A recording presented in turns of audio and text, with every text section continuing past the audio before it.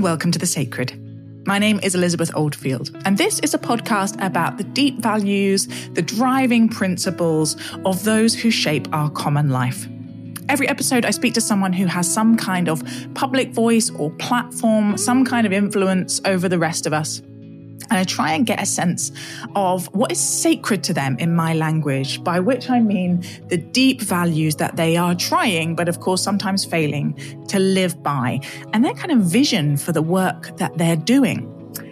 I speak to people from lots and lots of different perspectives: political, ideological, religious, people from a wide range of different professions.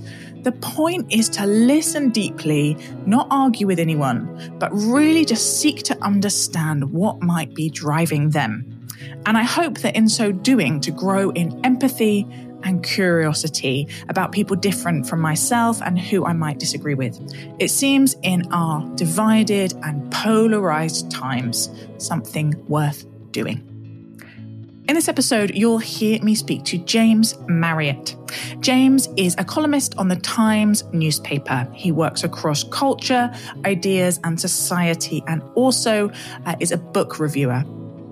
We spoke about his sacred value of literature. We spoke about what it is that kind of a book critic or critics in general are trying to do. And we spoke about how he thinks his father's nihilism that he was raised in, how that shaped him. There's some reflections from me at the end, and I really hope you enjoy listening.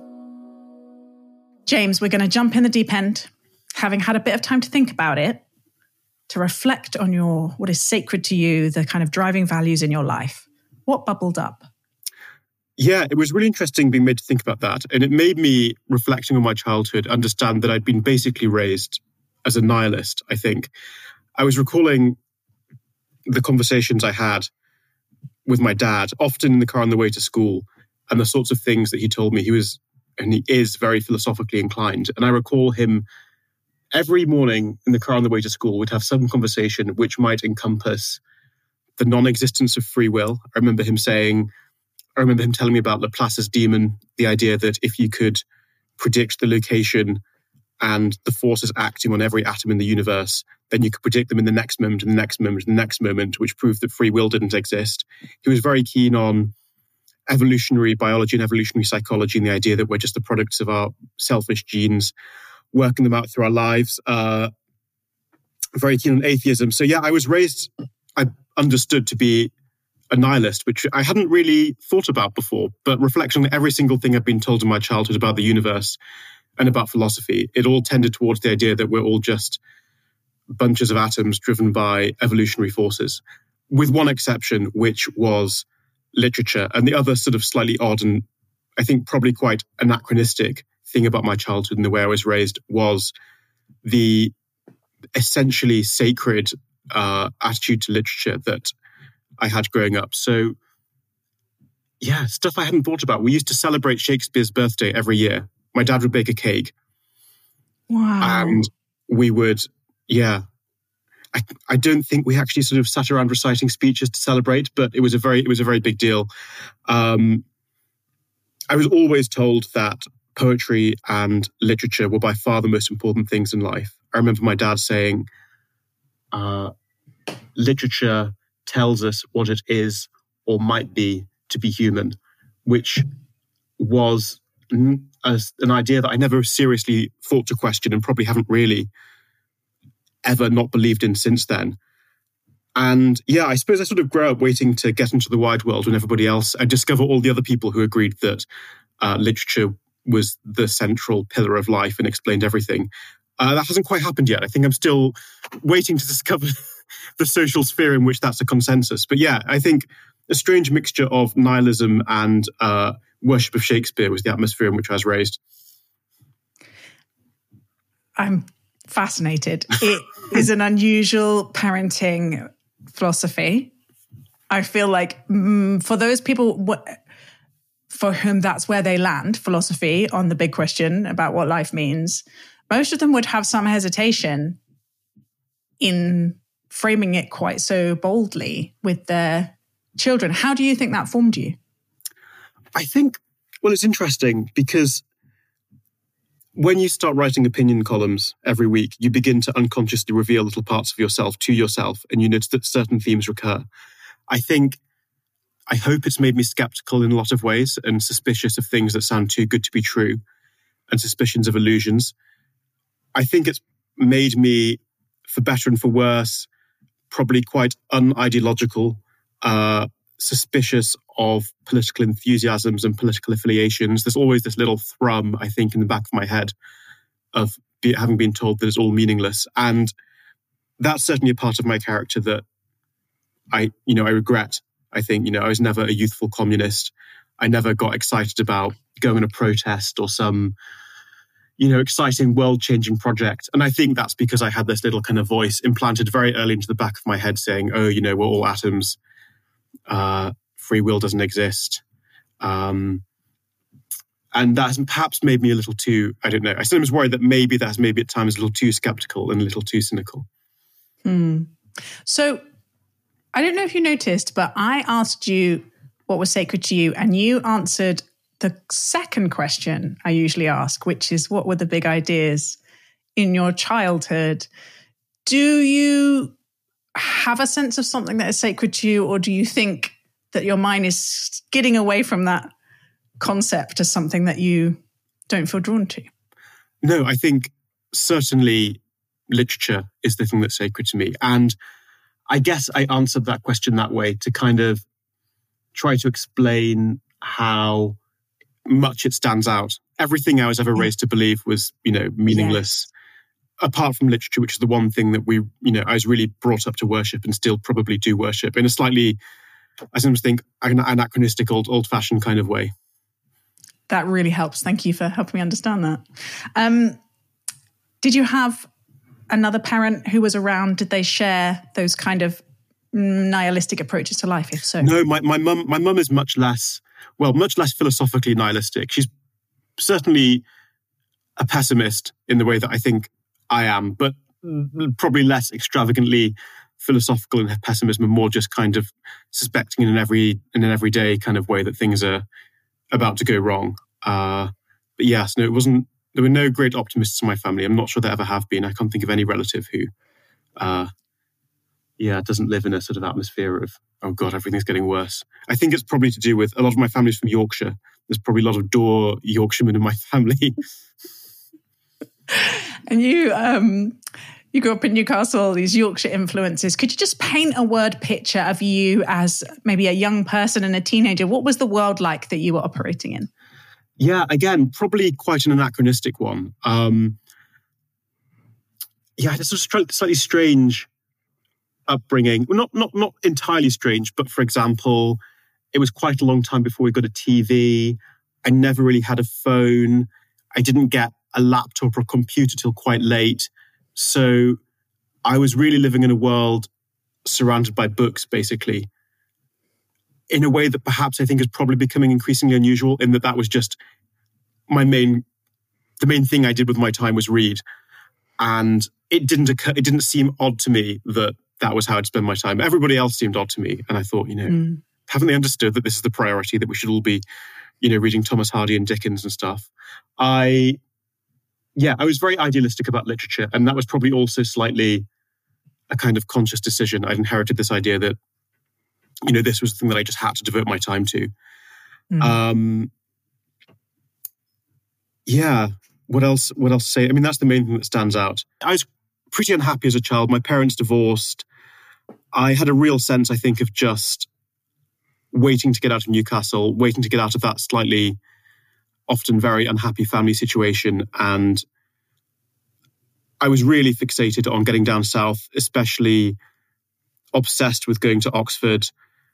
This stuff loomed really large in my mind. And I think in a strange way, and actually other of my friends who also, grew up in provincial towns, had those adolescences where they slightly felt like their lives were waiting to begin a bit, said the same thing. They kind of felt like their adult personality was a project which was being postponed until they ended up in a more congenial place. And I think I did feel like that a lot. I was quite shy. I was quite unhappy. And I'd really sort of fixated on the idea that I was going to go to university embarrassingly, I really had decided I was going to go to Oxford, and that then, I would sort of begin the project of myself. But I think I really viewed myself as larval. Is that the word? Not that I ever thought I was going to become a butterfly, but I was in my sort of chrysalis phase, I think. And it's only in hindsight I realized how incredibly dangerous, that approach is, that you've basically decided to postpone your personality until, a future event, which you imagine will be marvelous. And then that's going to solve all the problems of your life. But fortunately, I did have a good time at university. So I wasn't, crushingly disappointed and realized that my postponement of my personality had turned out to be an appalling idea, and I should have got started earlier. I think it's probably not an uncommon feeling a lot of people have in adolescence. I think it was especially pronounced for me. I really kind of viewed myself as, a kind of work in progress.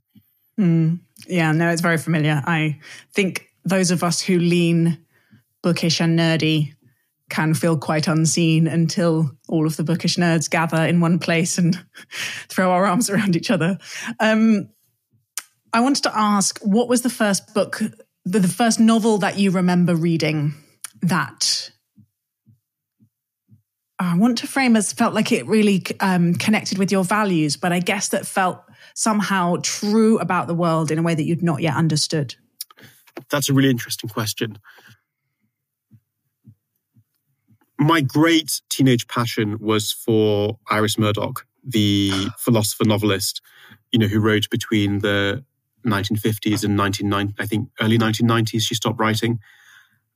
And I have slightly reneged on my Iris Murdoch enthusiasm because I now feel I like those books for slightly the wrong reasons. So Iris Murdoch novels are full of...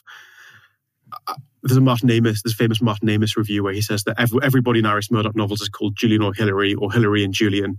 And they all have these sort of implausible sounding jobs, teaching philosophy or working in the civil service and spending their weekends reading Plato. And I was really convinced this was how my adult life was going to be. And I was really kind of thought, I'm going to move down south, going to read Plato at the weekends, and my entire life will be navigating complex but enjoyable emotional entanglements and debating everything with reference to Plato. And I think this all seemed incredibly true and incredibly important at the time. In hindsight, I think I was motivated more by pretension than genuine intellectual enthusiasm. I think also, my first sort of literary passion is for poetry, not for novels. And I think the first, kind of weirdly, I think the book that made the biggest impression on me was, I remember finding a copy of the collected poems of Alexander Pope that was being chucked out of my school library, which was being turned into a learning resource centre, and picking that up and reading poems like The Rape of the Lock and the Dunciad. And I'm not sure if those poems particularly, spoke to me or told me something that I felt was true about the world, but I suddenly had this sense that literature was this thing that I could just go out and find, and anyone can. There's a great thing about literature as an art form. There's no real bar to entry. Anybody can pick up this kind of dusty old book in a library and access a world that I guess struck me as really important, really old, much more profound than, anything that I'd sort of experienced in my day-to-day life, which in hindsight struck me as perhaps slightly odd things to have projected onto the poetry of Alexander Pope, who obviously was a great cynic.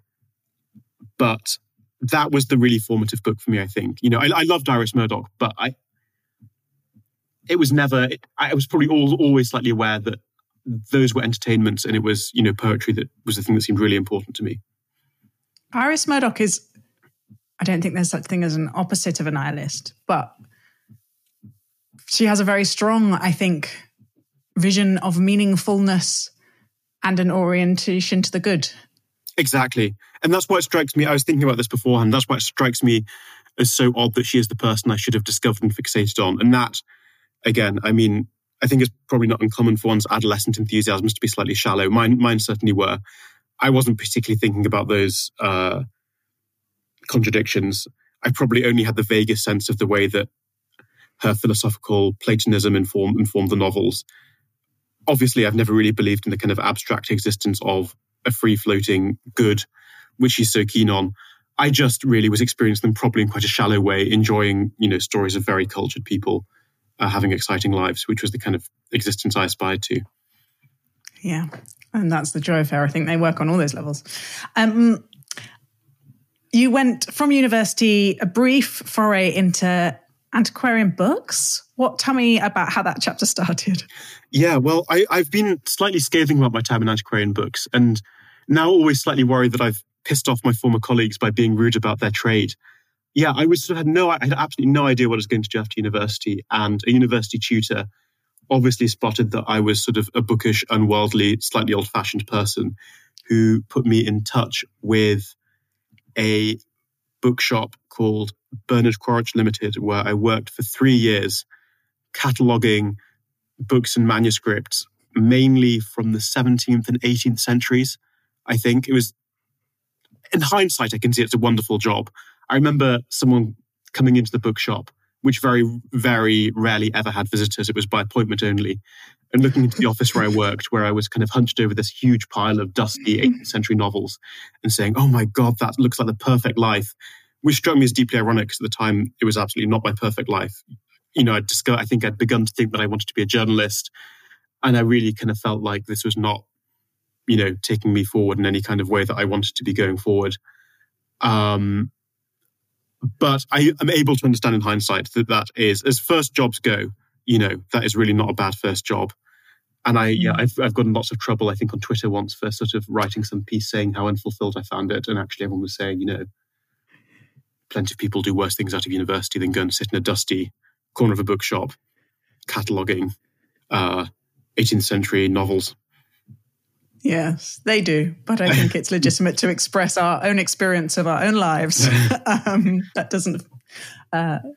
yes, we will leave aside the vagaries of social media. So the image that came to my mind as you were speaking was of a kind of monastic scriptorum. I went to a monastery on Patmos recently, and then the monks have a library that normal people are not allowed in. And I sort of stood longingly outside. As you moved into this role as... You've made the distinction previously between book reviewer and book critic, and I'd like to hear more about that, but certainly kind of writing about books for other people. I'd love to hear your kind of sense of what it is you're doing. What is that role for, and how do you conceive of it? God, that's an interesting point. I wonder how much I've ever really thought about it. I think you probably have to be relatively humble as a book reviewer, somebody writing quite short reviews for a newspaper, not long critical essays in the LRB, that your fundamental job is to tell people whether or not a book is good, and then they will decide whether or not to buy it. And it's a kind of, do they call it service journalism, where you're saying this is worth buying, this is not worth buying. It's not a million miles removed from, someone reviewing toothbrushes, like the Witch magazine for or books, something, that kind of thing. So I think you have to remember that's your fundamental job. I guess, what's my other role? Hopefully making people excited about books, bringing things that are good to their attention, explaining why certain people are worth reading and why other people aren't. Just hopefully kind of communicating a bit of excitement about books and the people who write them. Yes, I mean, there's one way of developing... Sorry, this is just how my mind works. The kind of monastic scriptor. You're the first person I think I've ever spoken to over nearly 6 years whose sacred value is so strongly linked to what they've ended up doing for a job. And so it is fascinating to me what role it is, whether it is in some ways almost a sort of priestly role, if you're thinking of literature as sacred, a kind of offering or a teaching or connecting people with this gift that you want to bring to the world. When you read perhaps a piece of criticism or a review that you think, gosh, that was amazing, what is it that it's doing? Oh gosh, I don't know. I mean, it really depends. Some criticism is very moving. Some is just brilliantly clever. I really like ideas. But yeah, I guess that kind of, and maybe if I'm unwilling to be pretentious, I suppose, if literature is a, what's a pretentious metaphor? If literature is a temple, book reviewers are the people, down by the door, kind of doing a vague, sort of, we're the bouncers of literature, saying who can come in and who can come and who can't come in. Or, we at least aspire to be the bouncers of literature, and plenty of people get in without book reviewers telling them they don't really belong there. And will not let in plenty of people who really should be inside. I want to quote you something that it might be too highbrow for you. I don't know if you've come across it. It's, I think, one of the kind of great pieces of art about creativity and cultural gatekeeping and who gets to offer their gifts to the world. And it's called Ratatouille. And in it, there is a critic called Anton Ego. Have you seen the film? I haven't. It is genuinely, I'm joking, but I think Pixar's animations are absolutely packed with profound ideas dressed up as kids' films. But there is a restaurant reviewer who is very snobby about who can cook and who can't. And at the end, he has this kind of mea culpa monologue about the role of the critic. And he starts with the kind of something along the lines of that famous quote that Brene Brown is always talking about. It's not the critic that counts, it's the man in the arena, it's the person who is making things, and starts there. And then he says, I think what a critic at their best can do is make room for the new, to find and champion the new, and kind of take the public by the hand and say, I know this is scary. I know this is not what you're used to, but I promise you, if you give it some time and attention, you will see its value. Do you ever feel like that kind of almost treasure hunting instinct in yourself? Yeah, I think so. I think it's something that comes naturally to me, which is why it's not probably a surprise if I ended up being a book reviewer. I've always, got excited about new books, wanted to go and tell people about them. I guess maybe I am slightly wary of, I think there's a view of, some novelists and some actors and stuff and filmmakers view critics as basically parasites who can't do what they can do and are therefore resentfully standing outside the industry trying to tell people how to do it when they could never do it themselves. I guess if I'm skeptical about my own, book reviewing, I think criticism is an art in its own right. There's a really good, it's a very Martin Amis thing where he ranks all the different types of writing in terms of difficulty. And I think he goes bottom film scripts, then writing plays, then writing novels, then writing literary criticism, and then the highest one is poetry. And I think actually there is a point to be made that literary criticism at its best requires extraordinary feats of intelligence and accomplishment on the part of the person doing it. You have to be aesthetically sensitive. You have to be a good reader. You have to be able to write superbly yourself. You have to be open to ideas. You have to have a historical knowledge.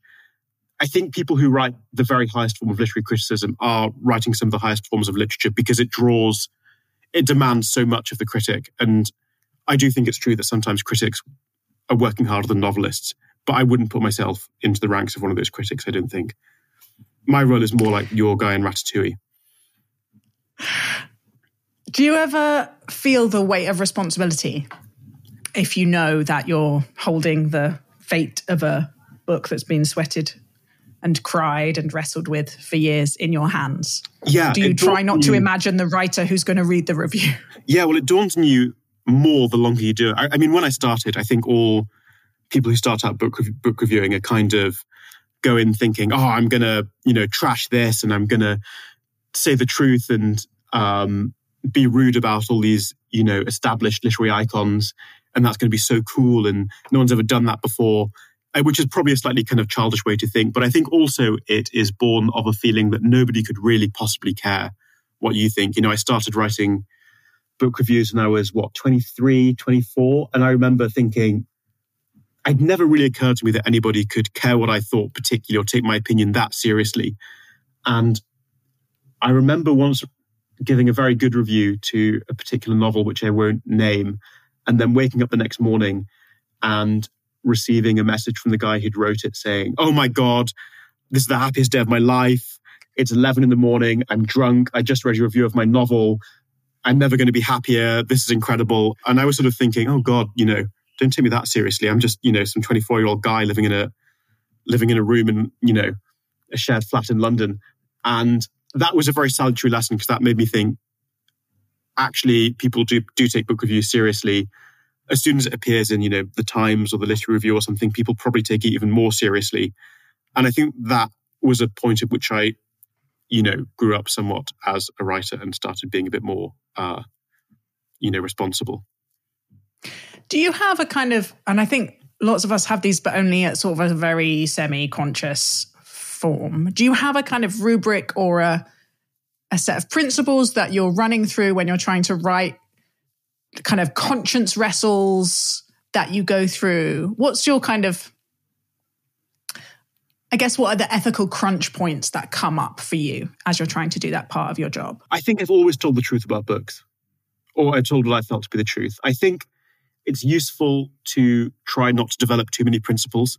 I think it's quite hard on authors to, that it's quite hard on authors to start judging them against your internally developed values and ideas of how a book should be. And it's probably better to attempt to take each book in its own terms and say whether it's successful according to what it seems to be trying to do. Because, I think the critic James Wood, sometimes people say of him that he's basically judging every book against, the perfect, his image of what that book could be were it perfect. And I think that can be a little cruel sometimes. I try always to tell the truth. I try not to be too cruel nowadays, unless it's somebody who is established enough. You think deserves a kicking. I think they can take it. Although, if I ever write a book, I'm sure my views on that will change. Yeah, I think I just try to not go with too many preconceptions. Although there are things I can always tell will irritate me if I think people are being pretentious or fake or saying stuff because it sounds impressive, not because it's true. Those are the things that will get my hackles up. One of the things I really value about good criticism and good columns, actually, which we'll come on to in a second, the kind of role they play in our public conversations, is the way they can help. I think what both people are doing is listening very hard to the public conversation and therefore able to spot kind of trends and themes in a way that a lot of people don't have time for. And I'd love you to talk a little bit about the kind of millennial intellectuals, the popular literary writers of the moment, and what you think they're telling us about that, the world of ideas in which they and we are all swimming.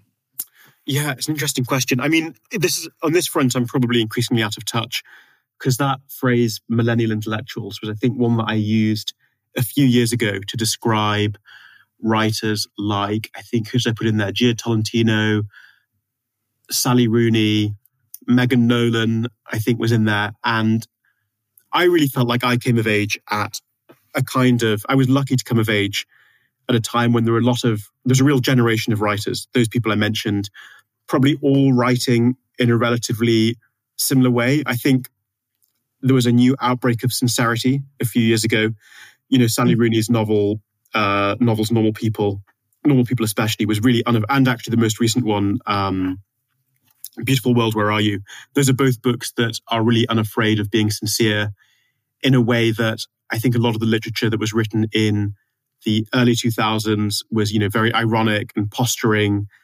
People like Bret Easton Ellis would be the example. Very distanced. Yes, exactly. And I think that was what the generation of people who are writing when I first sort of began to write myself in my early 20s were reacting against. That's something I found immensely sympathetic. I think it's probably a product of a world that seems more genuinely dangerous and endangered than the writing of the early 2000s. People my generation, coming of age at a time when it seems like, the climate is doomed, democracy is fragile, a lot of things are going wrong, and that's kind of bored, sneering irony suddenly doesn't seem like enough. And there's the real stakes in the world suddenly, and really stuff that's really worth caring about. And that was really exciting. I wonder if that mood is as prevalent now as it was even 5 years ago. I was talking to a younger colleague who was saying that he thought that his generation, Gen Z, I guess, were a bit more cynical, a bit more disillusioned. I think he made the point that my generation, now in their I'm 30, but some of them now even older, entering their 40s, we kind of had illusions to lose. And we'd kind of grown up with an idea that we'd still believed we might be richer than our parents. And, the fact that the environment was really doomed was kind of news to us. We still thought we might own a house and all this kind of things. And we were sort of have this sort of wounded idealism that expressed itself in that kind of characteristic sadness and sincerity of Sally Rooney's novels. I think he thought that his generation never had illusions in the first place, and they were sort of much more cynical, much more satirical, much meaner. So yeah, I wonder if there's already another change going on since the kind of, the theme that I identified in those writers that you mentioned. Yeah, that's interesting and troubling.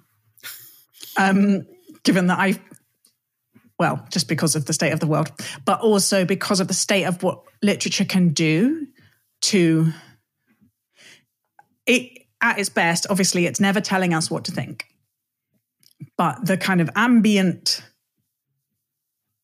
world of meaning in which it's bringing does just create our kind of set of expectations and moral universe. I wanted to ask, and again, I'm also kind of geriatric millennial and very much shaped and formed by those kind of novels. But what I see, and have seen a little bit, I think, in you in some of your columns, is this wistfulness. That I agree that the Sally Rooney's early novels, some of those earlier novels, Gia Tolentino, there is this kind of like comfort with speaking about trauma. Sadness and anxiety, kind of the dominant theme of mental health, the kind of sad girl literature, which I definitely reached saturation point with a little while ago. But, the kind of bleeding darkness, particularly in female protagonists, but that, which a lot of it did have a kind of nihilism to it, I think, in the sort of meaningless philosophical world. But Sally Rooney's recent novel, Patricia Lockwood's recent novel, I think particularly, and maybe it's just we're aging, but you wrote a column not that long ago about when the kind of long withdrawing roar of Christendom disappears, when you're left with whatever it is that we have, don't we need meaning somewhere? And a wistfulness for structures of meaning and belonging, stories in which we can ground ourselves, kind of morally formative communities. I'm kind of sensing something on the change. Your Gen Z comment made me, I'm completely wrong, but I wondered if you see any of that coming through in the fiction and the poetry and the culture that's being produced now. It's a really interesting question. I guess, society, since probably the 90s has been much more secular. And my personal theory is that secularism and that absence of faith is more comfortable in a society in which everything appears to be getting better. So if everyone's getting richer all the time, if you feel like the future is going to be better, I think it's quite easy not to have anything to believe in them because you don't really need it. I think I said in that column that actually the idea that your kids will be richer than you is quite a profoundly existentially comforting thought. The idea that things really are going to get better. The philosopher John Gray always spoke about the idea that there was a kind of liberal faith in progress, that the idea that things were going to get better was itself its own kind of religion. And I think that is being rapidly proved to be true. I think that was the sustaining myth of the 2000s. We thought we could do without God. We thought we could do without religion. And we were really comforted by this idea that everything was going to get richer, science was going to get better, technology was going to get better. And we were on this sort of historical upward trajectory. Barack Obama, the rug that he had in the Oval Office had the phrase, "The arc of the moral universe is long, but it bends towards justice," woven into it. And I think that was a really profoundly comforting subconscious thought for a lot of people. The fact that the world now seems to be much more chaotic than we imagined has disrupted that belief in progress. And I think has left people scrabbling around for something new to believe in. And it is much harder to not have things to believe in a world that now seems genuinely chaotic. And I do think there will be new ersatz forms of belief or systems of meaning or faith springing up. And I think we're already seeing it. I think things like astrology, however ironic it often is, the desire to believe that the future is predictable and that human beings have some cosmic relevance, I think is obviously a symptom of that search for meaning. Jordan Peterson, I guess often someone appearing on the other side of the political spectrum, often for men, this whole system that he sets out where, you can think of your life in mythological terms. You can think of yourself as the hero going through your life, slaying the dragon of chaos. This feeds the same desire for us to believe in our lives as, meaningful, heroic, cosmically relevant events.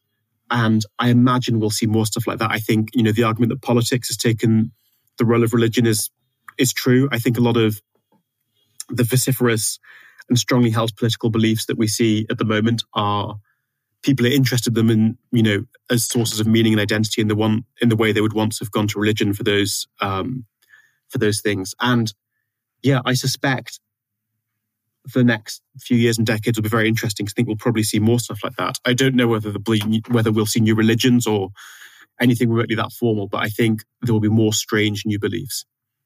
Mm.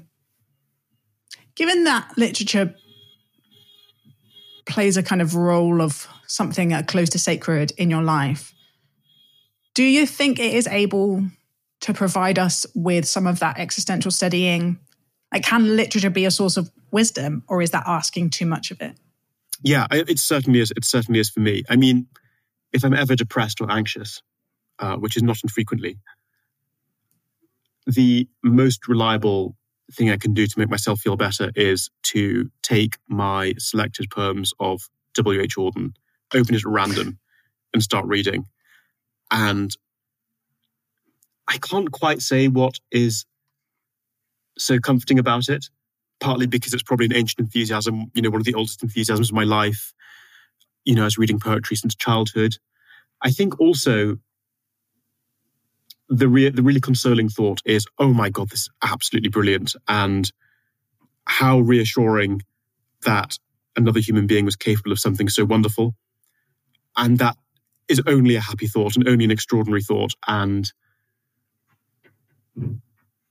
I think that, that is the principal consolation. I mean, that's the consolation of all art. And for me, I guess, literature is the art I love most. And that's what I get out of it. But I'm always amazed at how reliably that works to make me feel better. I just need to, grab Auden from the shelves. I wonder if that's why poetry sits at the top of your list and Martin Amos's list, because, and it's why I often feel cheered by this recent revival of interest in poetry, which is mainly driven by Instagram, and I'm not sure it's showing up in actual sales of poetry books, but first 1939 or whatever it is, which is very, very much speaks to that like generational thing of bleakness and terror and what is the world and what is my role in the world and how do I steady myself as the forces of darkness come to wash over me. And he says, whatever it is, the points of light, let me show an affirming flame. And there is something so liturgical about poetry, about its unabashed. It's just not embarrassed to go, okay, what does life mean? What does it mean to be a good person? What is it about that form that you think makes us able to get to depth in a way that I think, have a lot of resistance to elsewhere? Yeah, it's a really good question. I suppose probably it's just, a lot of it will just be bred from cultural expectation. We accept that poems automatically start talking to us about profound things with... We don't roll our eyes in a poem in a way that we might in a novel. Yeah, with little preamble. I mean, some people do roll their eyes at poetry, and there are many poems at which I roll my eyes. But I think we're primed to accept, profound thoughts in that format. I think poetry, there's something kind of so inevitable about it. Language is so fundamental to human beings. Poetry, at its best, is the highest form of language. It's, it just will, I think it will always exist. I can imagine that it virtually almost always has existed. There's nothing, I think it just arises very naturally. Other art forms like opera can seem so sort of strange, and why on earth does this exist? But I think it seems totally obvious that we should express ourselves like that. I mean, there are all these kind of, I think, didn't Seamus Heaney have these theories about the kind of primitive impulse to poetry and, about does iambic pentameter echo the rhythms of the human blood and all this sort of strange stuff. But I think partly, genuinely, it is a very deep human impulse, and partly we've just been culturally and socially primed to expect poems to talk to us about profound things. Yeah, they're allowed. I've been rewatching Fleischman is in Trouble, having read it a few years ago. Have you watched the adaptation? I've not watched it. I read the book, though. Yeah, I imagine it's quite faithful from my memory. But the end, which is this really kind of Gen X existential angst about what is the meaning of a good life and how do we cope with constrained choices and what is it to grow up and fear our own mortality and die and suffer and just this what does it all mean, is done absolutely brilliantly. I have never seen it done better on television, and yet still I was like, oh, this is quite on the nose, isn't it? Because the frame of a television series is that should all be implied, yes, rather than spoken. Exactly. And I think also there is an intimacy to poetry. In a poem, we automatically accept that the poet is talking to us through the poem. A TV series is lots of different people all interpreting somebody else's words. There's a really good moment in Alan Bennett's play The History Boys, where the history teacher Hector is talking about I think it's a Hardy poem, to one of his students, and describes the experience of reading a poem as someone reaching out a hand and taking yours, which I think describes, it's a kind of human consolation. You sort of feel that you're in direct contact with somebody who's had the feelings that you are having before, and that's really consoling. Philip Larkin said that all he thought a poem could do was preserve a feeling. And I think the best poems are incredibly effective devices for preserving particular human emotions and putting us making us feel very profoundly that we're in touch with particular people in the past. And I think there's a kind of intimacy to poetry as well that other art forms find more difficult to attain. TV, because it's filled with actors and people interpreting the words. Novels are filled with characters, but there's something always very direct about poems. I think that must be part of it too. I'm really interested in divides and tribes and the sort of exhaustion of living in a world where we are very quick to sort people into groups that are not like us. Am I being idealistic to think that literature and poetry is part of the medicine for that? I never know if it's just a ridiculously naive thing. Yeah, I mean, I would love to share that point of view. I suspect literature and poetry are now art forms that are too marginal to the culture to have any significant political impact, although I don't think that was always true. Although I think it probably once was politically relevant. I think another argument is that societies which are much more literate than perhaps ours is, societies in which reading books is much more widespread, in which reading long text is much more widespread, develop a familiarity with complicated ideas and complicated argument that is very good for democracy, very good for mutual understanding, very good medicine, as you say, against tribalism. Because in a society as ours is, where we experience other points of view, mainly in the form of 140 character tweets or TikToks, it's very hard to get inside somebody else's mind. But in a society in which you're experiencing primarily experiencing other points of view or other people in the forms of complex novels or even complex, essays and columns in newspapers, there's a kind of slightly slower pace to it. It's less confrontational. Your political thoughts always require more consideration. And I think there's certainly an argument that we've never really had a democracy in a society that hasn't been deeply literate. Democracy coincides with the advent of mass literacy. We're now entering an age in which literature and text are much less important. And I guess there's an interesting question mark and a slightly frightening question mark over whether a society that is less literate and less based on long, complex texts can, still maintain a democracy and still maintain the ability of people of different political persuasions to speak to each other. Yeah. Did that make sense? It made a lot of sense, and it's a very interesting thought about how much our kind of social imaginarium of our common life and the common good relied on us to an extent reading from the same pool of texts, right? We would never all be reading the same things, but that there was enough overlap. Yeah, exactly. So I guess it's partly a point about the complexity of text, which you engage in habitually. You know, in a literate culture, you're always presented with a relatively complex version of your opponent's arguments. You're not on Twitter or TikTok. And yeah, you're right. I mean, culture is also simply much more fragmented. And it's not only that we're not encountering complex versions of other political arguments, but we may just not be encountering them at all, or we may be deliberately fed the most stupid, infuriating versions of them. I think there's a good fact I read somewhere. I think it was in Ian Leslie's book Conflicted, where he says the idea that we live in bubbles on social media isn't quite true.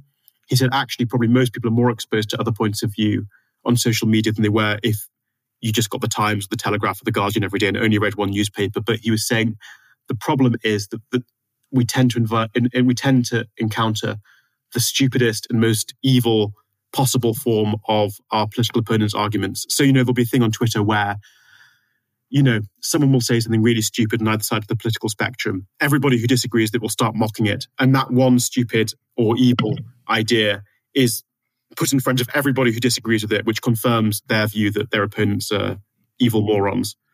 Because, we're just finding the most egregious examples of what our enemies think and concentrating on those.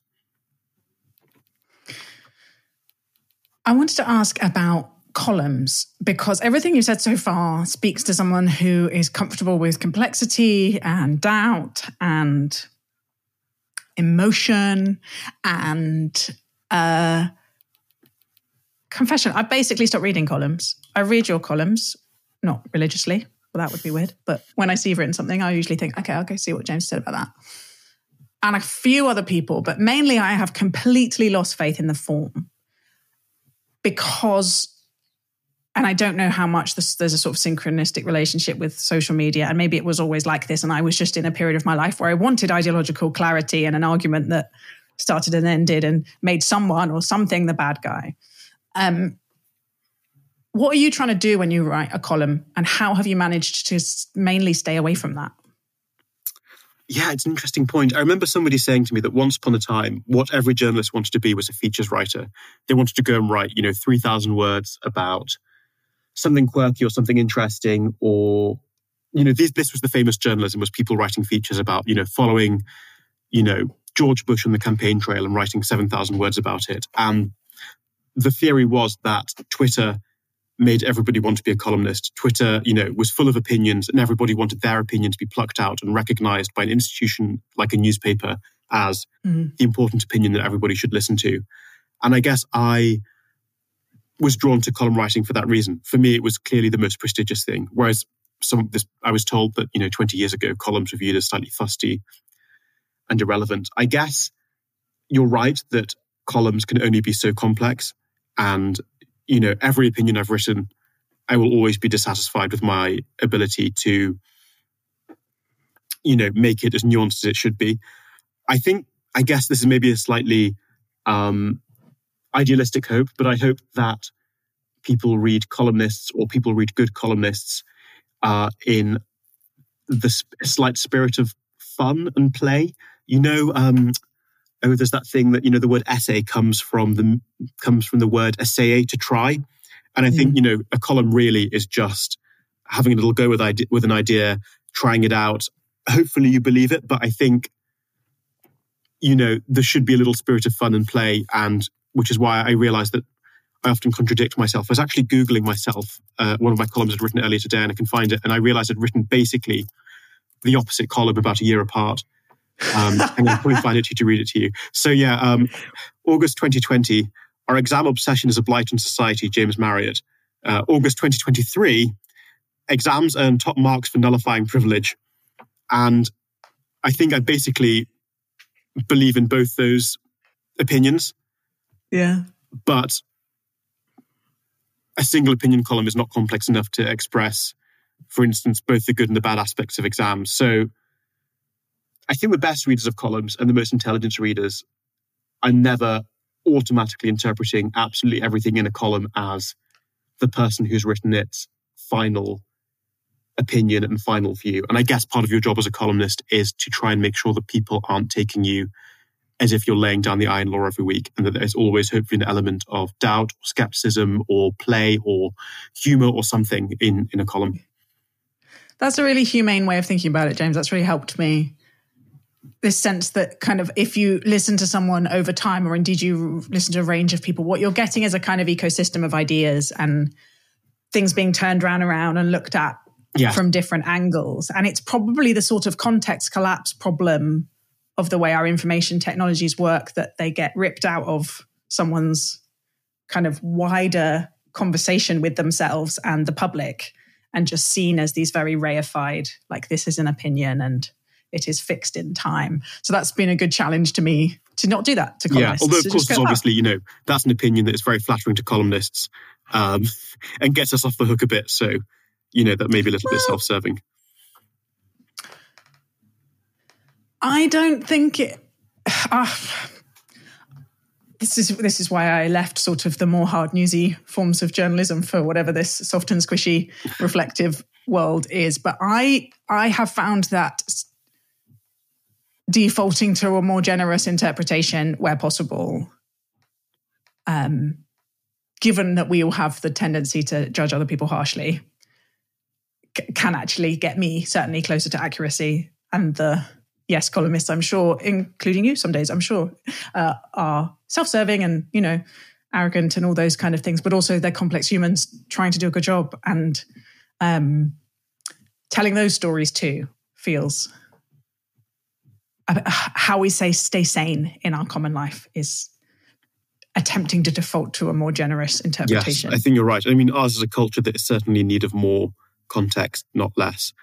I'm sometimes amazed when, seeing people getting cross about my columns on Twitter, where they'll, oh God, I mean, the columnist's eternal nightmare. Someone tweets the headline that you didn't write, or someone tweets one paragraph that you then, qualify or make more complex in the next paragraph. And they say, why didn't you mention X? And you literally mentioned X in the same column. So yeah, I'm all in favor of a little more generosity to columnists. But of course, it's, the price of an incredibly privileged and enjoyable job. When you do get those occasional pile-ons, what's that experience like? How do you process it? The first few times it happened, and in fact, the first few years, I found it awful, horrible. One of the worst, it sounds ludicrous, but really one of the worst things that about as unhappy as I felt, or almost as unhappy as I felt, just when Twitter turns against you and everyone's horrible to you, and you think, oh God, I think I'm a nice person, but all these people think that I'm a horrible person. That's my reputation now and forever. Incredibly anxiety-inducing, beginning to kind of walk down the street and think, oh my God, have these people seen my face on Twitter? Do they think I'm evil? I'm a little more mature than that now. I mean, I did really find it traumatizing and upsetting. I think especially because some people set out to be controversial and I never really did. I always hoped I was being nuanced. And when people thought I wasn't, it was really upsetting because that's not who I thought I was. And the classic thing people always says, people have got this idea of me that I don't think is me, but everyone's really angry with this kind of caricature of me they've invented, which, I guess is a kind of minor form of one of the problems of, the celebrities always complain about. But I have become a bit more relaxed about it. I think partly because I feel that there are people who like my columns and who understand what I'm trying to do. And that even if, thousands of people on Twitter think I'm evil because they've read something that's been taken out of context, there are also a lot of people who, trust that I'm trying to be nice and reasonable and that I'm not evil. And that makes it a bit easier because it doesn't feel like my whole reputation is determined by what Twitter says on one day. Also, I think just understanding that Twitter isn't the real world and that, thousands and thousands and thousands of people can be crossed on Twitter and that can still be a very small fragment of, the population. So, yeah, it still upsets me, but much, much less than it once did. I used to find it really, really unbearable. Thank you for sharing that. And I could sense even as you're sharing it, we internalize those voices in our head, don't we? That like saying I found this thing hard, that someone somewhere will respond with like, you have no idea what suffering is. Like, my life is so hard. How dare you, you know, tiny violins. And that there's a brutality and a lack of graciousness in that world. I think that, well, to come full circle, I think that literature can turn the volume down on that, because as soon as you start listening to the internal world of someone or really listening to someone's story, it becomes legitimate, right? It becomes a reminder of the subjectivity of our human experience. I'm now making no sense to myself. No, you're totally right. There's a great line. You made me think of a great line in the Greta Gerwig film Lady Bird, where the main character, a teenage girl, I think is really upset about something, about her relationship, and her kind of not very nice, irritating boyfriend, I think, is gesturing to the TV and saying, "Look, why are you so upset? There's a war, where is it filmed the time of the war in Iraq or something?" And she says, "Different things can be sad," which is, I think, always a useful reminder that different things, not everything has to be judged against the same, standard of tragedy. Yes, gosh, that's just like the distilled simplicity of it. James Marriott, thank you so much for speaking to me on The Sacred. Thank you for having me. So, James, what an interesting conversation. I suspected I was going to like James. I like the kind of reflective and thoughtful tone of his writing, and we're often drawn to people who are in some ways what John Yates called PLM, people like me. The sort of technical term is homophily, but humans tend to be drawn to people with whom we have something in common. And I also love poetry and love novels, and therefore already had a sort of point of connection with James. And it's useful, I think, to notice those things in ourselves, because they're not really rational at all. They're just this sort of tender, fragile thing in humans that we like to see ourselves reflected back. And I did like James very much, as expected. I was really surprised by the answer to his first question about being raised in basically being taught nihilism by his dad. And this, as far as I know, isn't out there in the public domain. Didn't come across it in my research. It sounds like the question of what is sacred to you is that what had prompted James to have that, to connect with that memory, to realize how significant it had been in his life as a way in which, against which background literature stood out as so powerfully the only thing, not one thing that we make more important or more central in our lives, but in his sort of childhood ideological air conditioning, like the only thing that had value. What a interesting and complex thing to be raised in. And I was so distracted and surprised by that. And I sort of, I pride myself on listening very well and very deeply to people. So I'm a bit annoyed at myself because he explained about nihilism and then he did say, and that's what makes literature sacred to me. And I was so distracted by the nihilism, I didn't really hear him say it. And he was very gracious with me, reminding me that he had actually answered my question and said, literature is what's sacred to him. And that's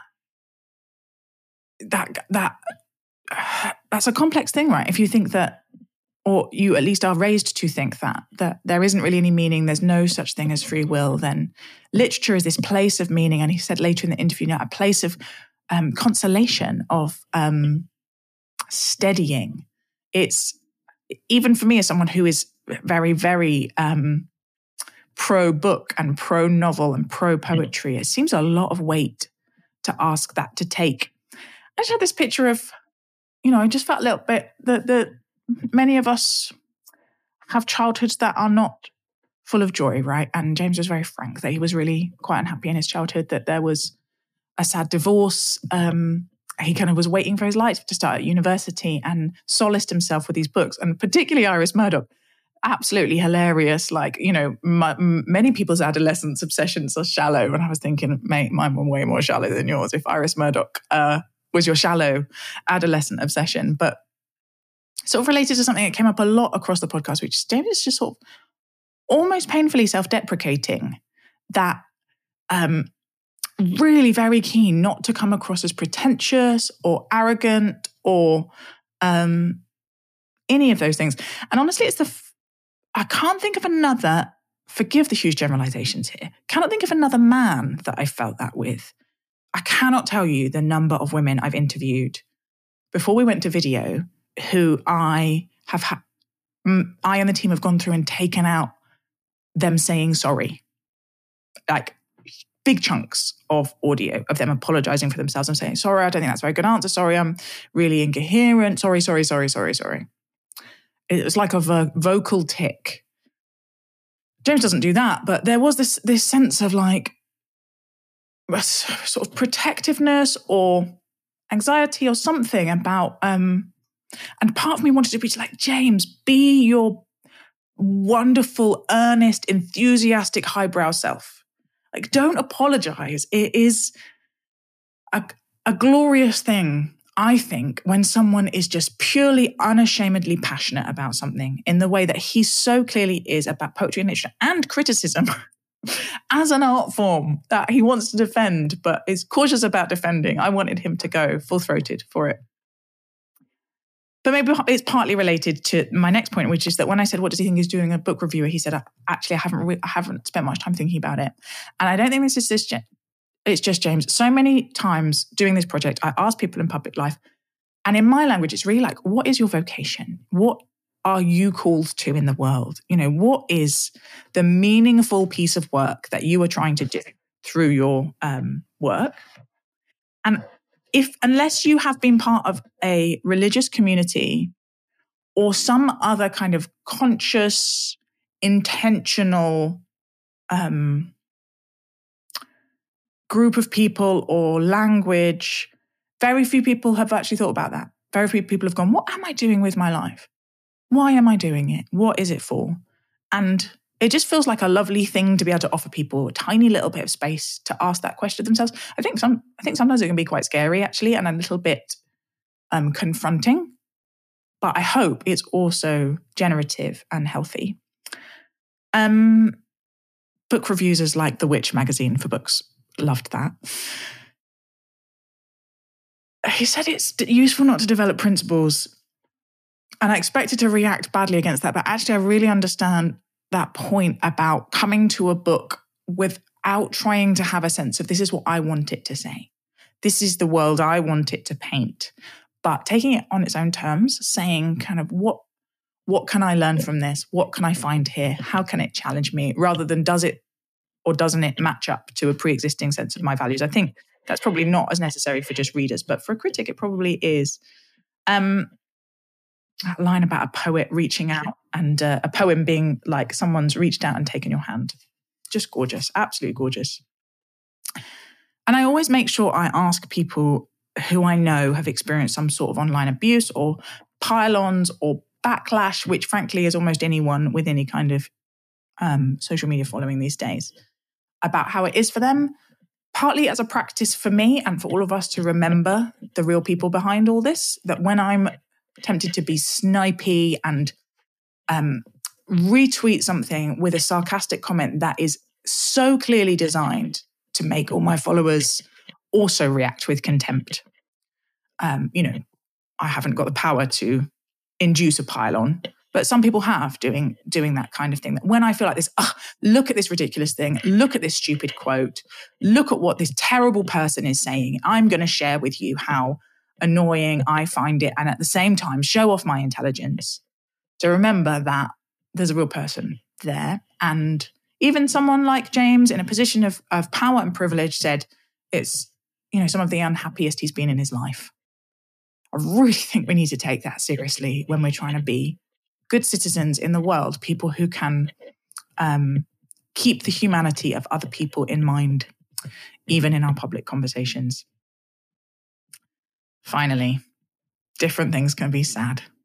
Yeah. That feels key. That feels key thing to remember. Thank you so much for listening to this episode of The Sacred. I'm Elizabeth Oldfield and I was speaking to James Marriott. Our team are Dan Turner, Fiona Hanscom, and we're edited by Drew Hawley. Our music is by Luke Stanley, and the vocals are by Lizzie Harvey. You can find out all about our work and about all of the many episodes we have created. We've been going since 2017 at theosthinktank.co.uk, because The Sacred is a project of Theos, which is a think tank looking at religion and society. I love to hear from you, I really do. So please get in touch via Twitter or Instagram. We have an email. It's not checked all the time, so social media is quicker. And if you are interested in this or any other episode, if you think, that has sparked a new thought in me, would you consider sending it to a friend or leaving a review? The Sacred is currently ad-free and free to listen to. And so if you think this is a worthwhile project and you'd like to spend a few seconds giving us your support, leaving a review or sharing an episode is absolutely a wonderful thing. That really helps people find the podcast. It really helps amplify our reach. We hope it helps put a more reflective, empathetic, curious and open approach to conversations in our public life back into a broader context, which, let's be honest, is often not that. Thank you in advance for any help you can offer. Until next time, I'm Elizabeth Oldfield, and you've been listening to The Sacred.